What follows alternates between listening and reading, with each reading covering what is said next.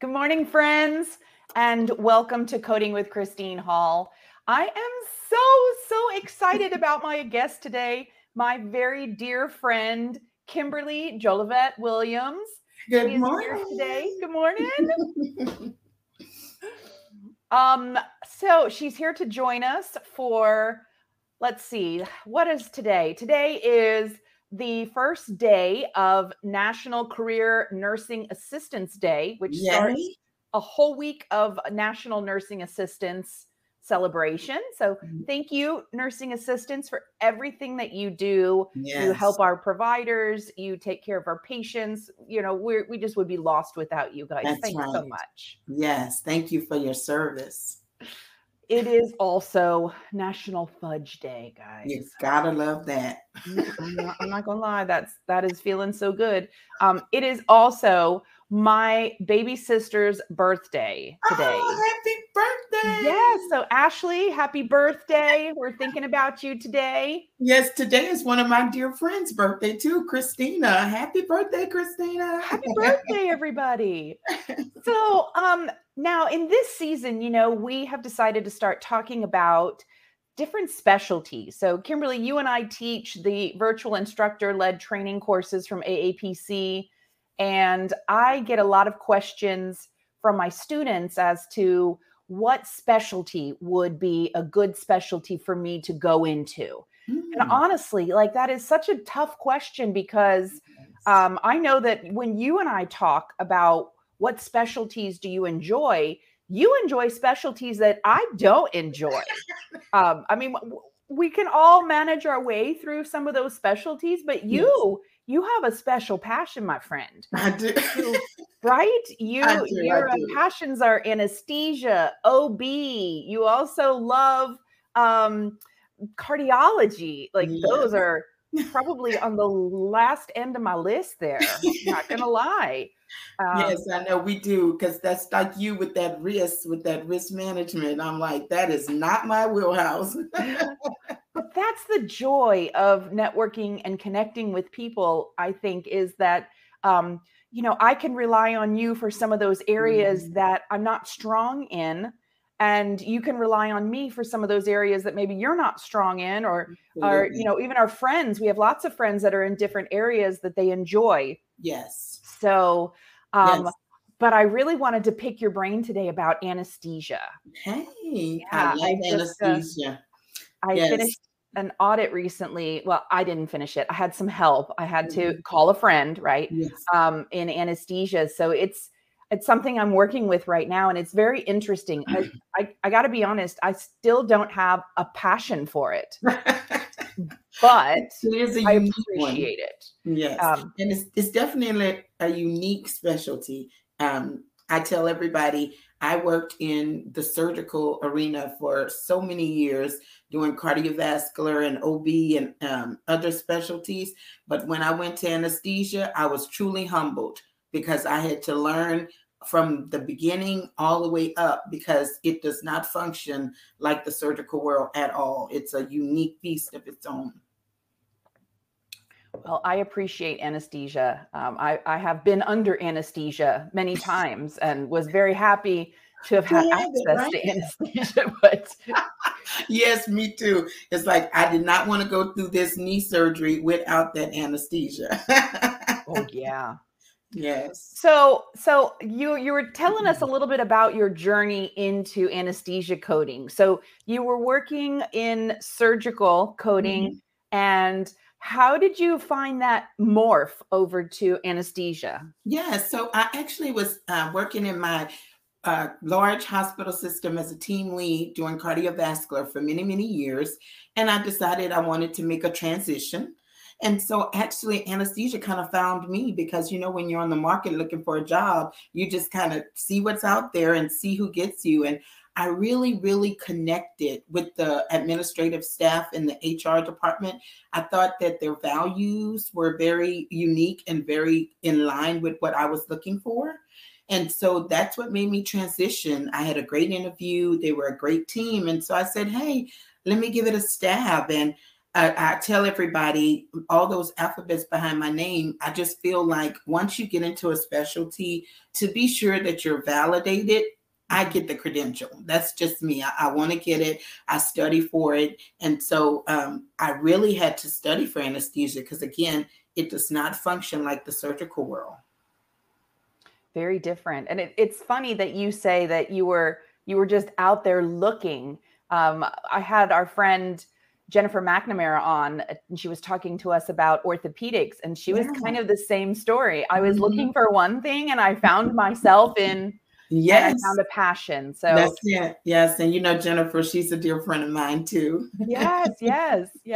So it seems that a lot of us have found that pathway. And if you're interested in exploring, you have to put yourself out there. I think that's the thing that resonates the most is you have to put yourself out there. I was talking to another good friend of mine last night, and she had shared with me that she was also thinking of, I need a change. I need some spice. I need something different, right? And you never know where that urge is going to take you. You follow the urge. That's right. And you have to be open. I always tell everybody, be open, be flexible, see what's out there. Don't close any doors, because I would have never thought anesthesia would be for me. But the opportunity presented itself, and I was open and I explored it. So don't turn away any opportunity. Just always be open and be flexible and just see where things lead. So I guess I have to ask, what are your favorite anesthesia codes? What do you find the most interesting? What is the one thing that you open a record and you're like, oh, yes? Well, you know what? I truly enjoy all anesthesia codes. And the reason being is because, again, I did the surgical arena for so long. Anesthesia works very different when you code multiple procedures. It's not coded in the same way as surgical procedures, meaning you don't code multiple codes, multiple anesthesia CPT codes in most cases. Now, you do have those unique ones that I love, like the labor to C cases, and those are very unique to how you code them. But I really enjoyed the whole spectrum of anesthesia. I love the genre that it taught me of paying attention to minutes, and how the time minutes and the start time and end time is so important, and how to just navigate through that and understand the anesthesiologist time versus the surgery time for the surgeon, and just processing all of that. So I enjoy all aspects of it, because, again, it was so new and fresh. I was like a little kid in a candy store, just learning, grabbing all those nuggets. And I had wonderful mentors to help and guide me along the way. So yeah, it's been great. I am so glad to hear that. And it's funny that you mentioned that, because minutes, that varies whether they're using ASA, whether we're using CPT, what the payer is. That's right. What I found in the little tiny glance of anesthesia that I had was so many differences in the payers and how we report anesthesia based on the payer itself, and the limitations that some of the payers have. Exactly. Yes, especially with the maternity and the OB. That methodology, it can be tricky from payer to payer, and what their guidelines, what they require, and how they pay that OB maternity reimbursement. So yes, you definitely always want to look into your payer guidelines. And we preach that all the time. Look at those payer contracts, because, like, I'm in Texas, you're in Florida. The rules are different. And so the only way you can make sure that you are doing it accurately is by learning, researching, and making yourself confident and get that reassurance from those authoritative sources. You want to use CMS. You want to go to OIG and look at the rules, and especially go to ASA, right? Because they are the ones that make those rules. That's the American Society of Anesthesia. So definitely want to use all of those good authoritative sources to make sure that you're doing it accurately and you're putting things in so that it could get paid right the first time, right? Absolutely. And I was also, you mentioned the ASA. When I was preparing, there were a lot of very instructional videos on YouTube that I was able to tap into to get a good idea, or at least a good launching point of where I should start with anesthesia. And what you said about those payer resources was just resounding. Everyone said, grab your payer resources there. That's what is so very important. Yes, I tell everybody, go to YouTube University. That is my Kimberlyism. You can use that YouTube University and you can use that Google University to help you get the knowledge you need.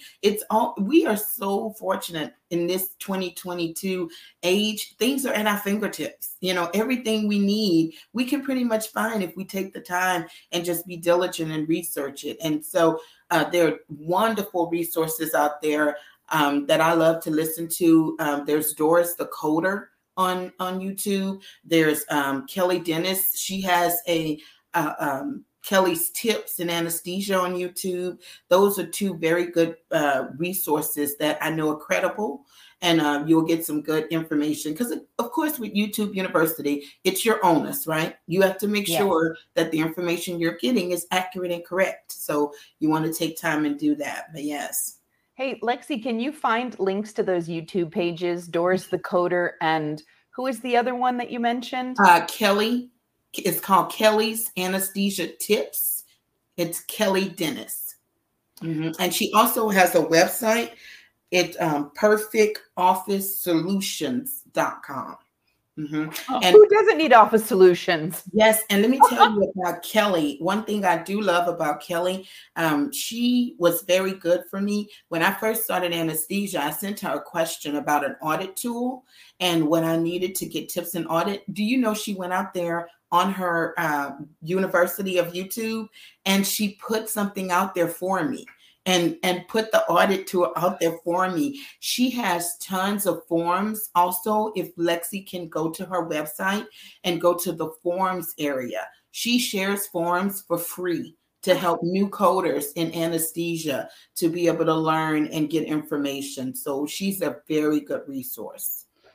I'm so glad that you mentioned that, because that's one thing that I get lots of questions about resources. And I know that I have my go-to resources, but without networking, without us chatting, I would have never heard of those other resources that are authoritative, that, we support in the industry. And so I think that's really, really important. Thank you so much, Kimberly, for sharing that information with us. I too, I love YouTube University. I love to hear how other people explain things. I'm an audio learner, so I always need to have that sound, someone explaining things to me. And so I use YouTube a lot, but those are a couple of really good resources that I didn't know about. So thank you for sharing that with us. Yes, and you're welcome. Judy Wilson, she taught with us for the VILT. And she is the reason I learned about those. When I first got into the anesthesia arena, she too was one that was very, very helpful in my journey and my transition over. And she shared with me about Kelly. And then I reached out to Kelly, and she was so warm and so welcoming and very helpful to my journey in anesthesia. So anytime I, can share, especially with people that are new and wanting to learn the journey, because again, we have our books, we have our coding manuals, but I'm like you, I need to hear it from different sources just to validate and reassure that my thinking of what I think it means and what it's explaining is in line with what the most people that are common in the industry are doing as well. I'm glad that you mentioned Judy Wilson. She's retired now after educating all of us for so many years, but I used her AAPC webinars, past webinars, as guidance in the anesthesia audit that I was working in as well. Yes. So yes, she is a good resource for that anesthesia as well. So, okay, we have to ask, what do you not like about anesthesia? If you could change anything, if you had the authority to come down and from the CMS gods and ASA and change something, what would you change? What is a challenge in anesthesia that you think we could make easier or better? Or I think the one thing I struggle with is those concurrencies. When that time overlap and you have to try to understand and make sure you're following those minutes to make sure you're not coding that inappropriately because of any overlaps that, you can't be in more than one place at one time, right? But that can get tricky, because of anesthesia. You are able to supervise, concurrent cases at the same time. And so I think if I had to say one thing that was challenging for me, it was working those reports. Absolutely. That concurrency is very difficult. And especially when you're working with teaching hospitals and we have students and we have CRNAs and anesthesia assistants and multiple cases going on at one time. That concurrency definitely is probably one of the biggest challenges for anesthesia. It is. And it can open you up to making a slight mistake, if you don't get yourself educated and you don't, again, get the right resources, the right education from ASA and authoritative sources, because it is tricky. And like I said, I came from the surgical world where you didn't have to really deal with that. And so when you go to the anesthesia world, those are the things that are unique to anesthesia. And so you have to make sure you're educated and you bring yourself up to par so you don't make those little mistakes that can happen. Yeah, I was reading a surgical note not too long ago, and it was a silly note, and it was a child had put something in their ear, and so they brought the child in to have that removed, that foreign body removed from their ear, and it also included anesthesia. The code did. And what I found interesting was that the procedure itself took 1 minute. However, anesthesia was 15 minutes. So there is always that big difference there. Yes, that's right. Time, surgery versus. Yeah. And because, for surgery coding, most of the time, we don't even look at time. That's right. We go, oh, wow, that took so long. That's interesting.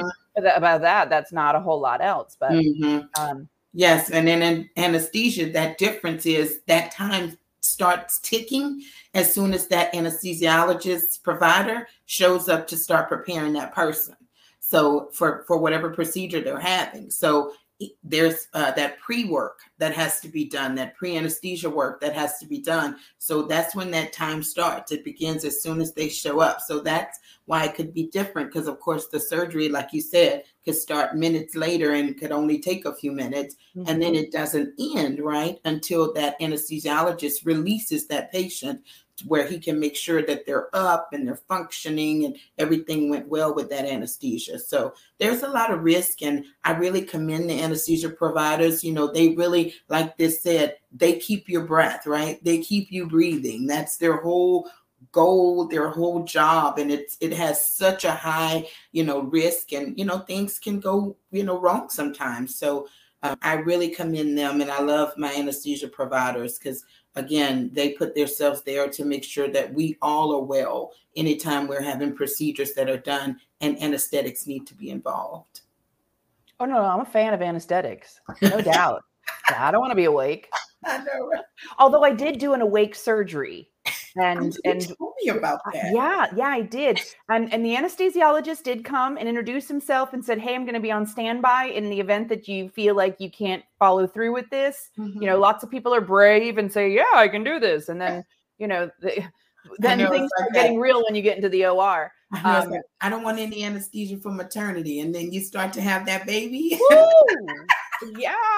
And things change. Yes, absolutely. So it is really important. So I wanted to tell you, we're getting a lot of chat today. This is incredible. Really? Am I able to see it, or am I in the wrong place? Oh, there it goes. There it goes. You got it. So, as we were talking about the concurrency logs and things like that, Ken was talking to us about legible anesthesia times on the logs. That's really difficult. Yes. I had to actually, Judy Wilson put together a legend of the marks that anesthesia providers use when they're putting together their anesthesia charts. Yes. But also, I had another friend of ours, Doris Brinker. She showed me how to do those concurrency logs using a spreadsheet. I mean, that's how difficult sometimes anesthesia can get. So you're right, Ken. That can definitely raise your blood pressure a little when you're having a difficult time following those bullets and lines and half bullets and all those things. Yes, I'm telling you, it is. And that's why I said that's the one area.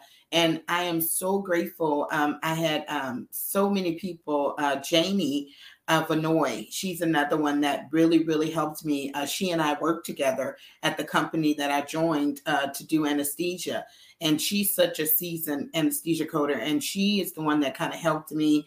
Her and Miss Phyllis Norwood and Patrick, they taught me how to look at those things, go through them, look at those concurrency reports, and try to break that stuff down. Because again, I was a novice. I was new. And even though I had been in coding for all those many years, that was a new beast for me. And so you have to, again, be open, be trainable. You know, we Right. never know everything. Even as many years as we're in this arena, when you go from one specialty to another, you want to be an open book to learn and soak up all that knowledge, because different specialties work differently. And anesthesia is one that works very uniquely. It is not like any other specialty. So rely on your peers, look to your mentors, reach out. That seems to be the answer here to anesthesia. It is. Our friend Caitlin Brock, she also posted that AAPC has an anesthesia specialty newsletter, and she gave us that wonderful link. She also provided us with a sample of that information there. Yes, and AAPC is another one too. They are very good about providing webinars and education regarding anesthesia. Kelly has written some very good articles for that anesthesia newsletter also. Kelly Dennis, who I mentioned. So yeah, excellent. AAPC is also another great resource. Caitlin Brock, she says, can we all take a minute to appreciate epidurals? Oh my gosh. Well, you know, she has a new sweet baby girl. So I'm sure she really appreciated that when she had that baby girl. Yes, we love those epidurals, right? Ken has a great little tip for us here. If you shadowed anesthesia in the OR, you can clearly understand how much it goes into, especially with kids, where you have to calculate titration. That's right. It can go from a complete calm to chaos in seconds. That's right. Yeah. So this reminds me of a story. So, I mean, my poor family, I've just run all of our medical conditions and situations through the mud. But let me tell you, so one of my sons had an ingrown toenail. Okay, well, that sounds really simple, right? Podiatrists, they take those out. You know, heck, my nail lady, sometimes she'll be like, anyway.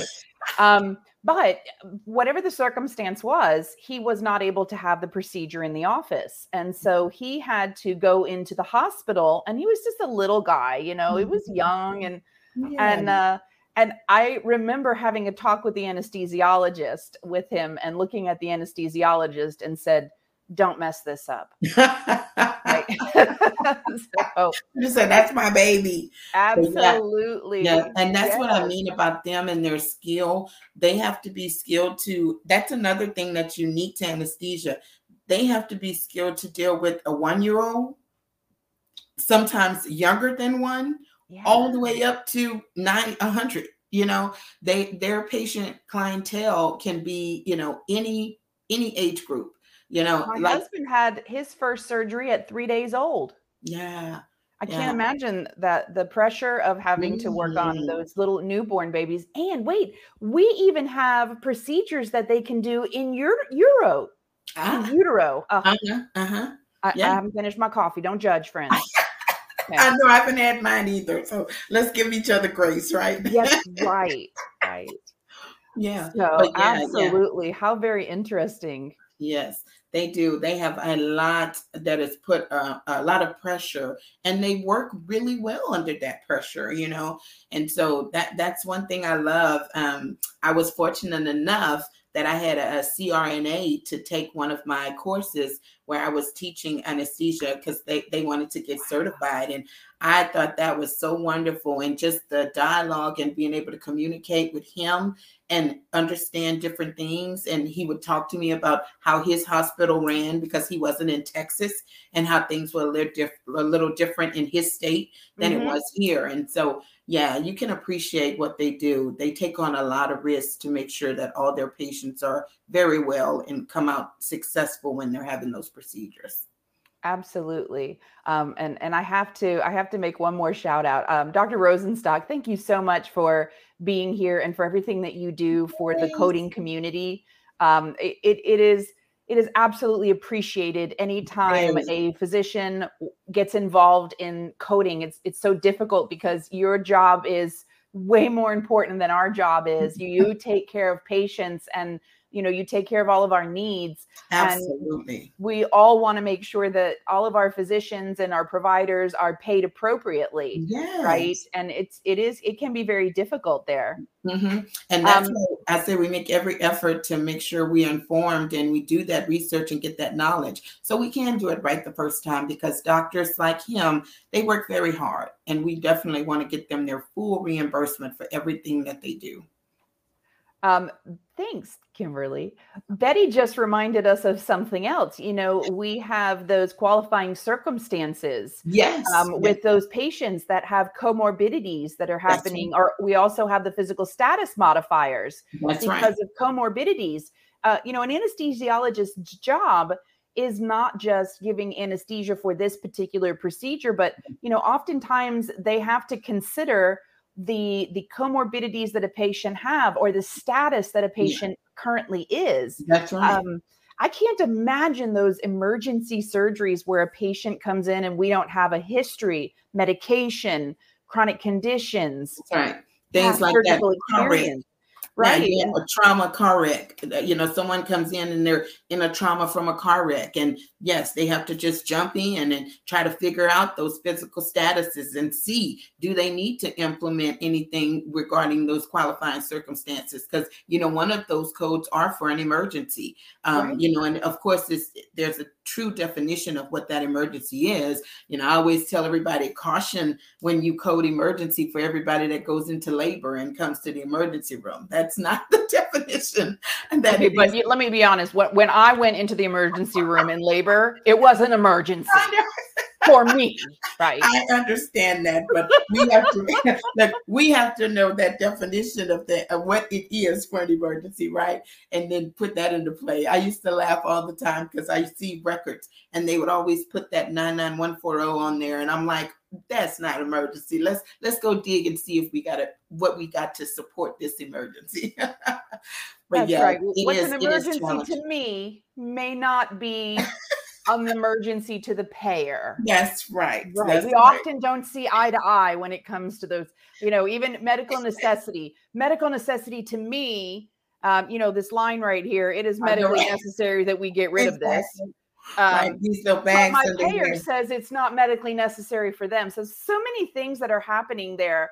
And Jennifer Kane also reminds us that anesthesiologists don't just work with, making sure that we can breathe and making sure that we're pain-free during surgeries, but they often do some of those procedures that are necessary to monitor patients, arterial lines, Grans, catheters, things like that, that we often forget that they're able to do. I know that even a difficult venipuncture, sometimes they'll call in the anesthesiologist to come in and do, or we will ask our anesthesiologist to perform some of those more invasive procedures. The pneumonic breast biopsies are often done by anesthesiologists. Yes, and that is true. Yes, they can do any of those unusual monitorings. It's what they classify those as. It's not that usual. And of course, anything that by the surgeon's request, because, they even sometimes have to do that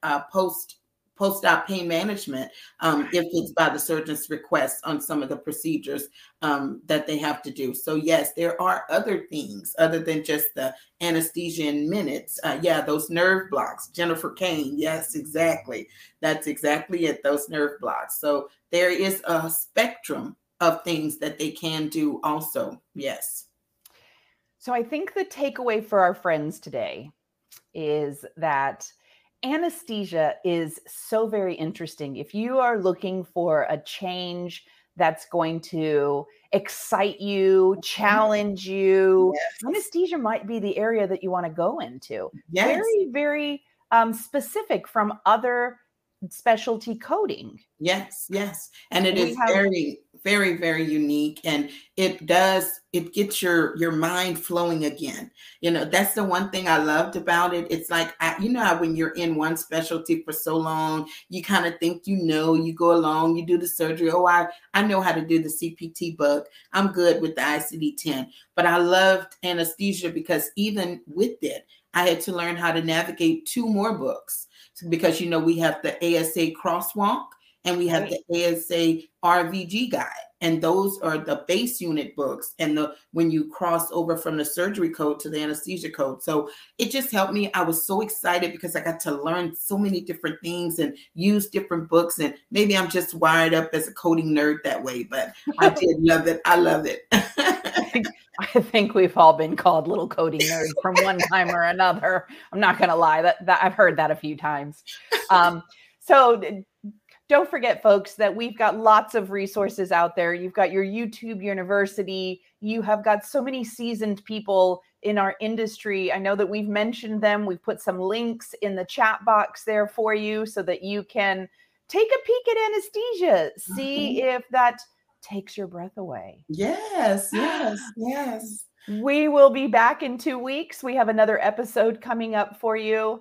I believe we're going to be talking about FQHCs in 2 weeks. So if you've ever had any interest in coding for FQHCs, we look forward to having you. Please, please connect with my good friend, Kimberly Jolivet Williams. Yes. She is the proud owner and instructor at JMCI. Yes. And we hope to see you again next episode. So take care, everyone. Yes. And thank you so much for having me. It was my honor to serve and be here today. I really appreciate it. Everybody have a terrific, thankful Thursday. And go get some fudge. Yes. Go get fudge. Thanks for watching.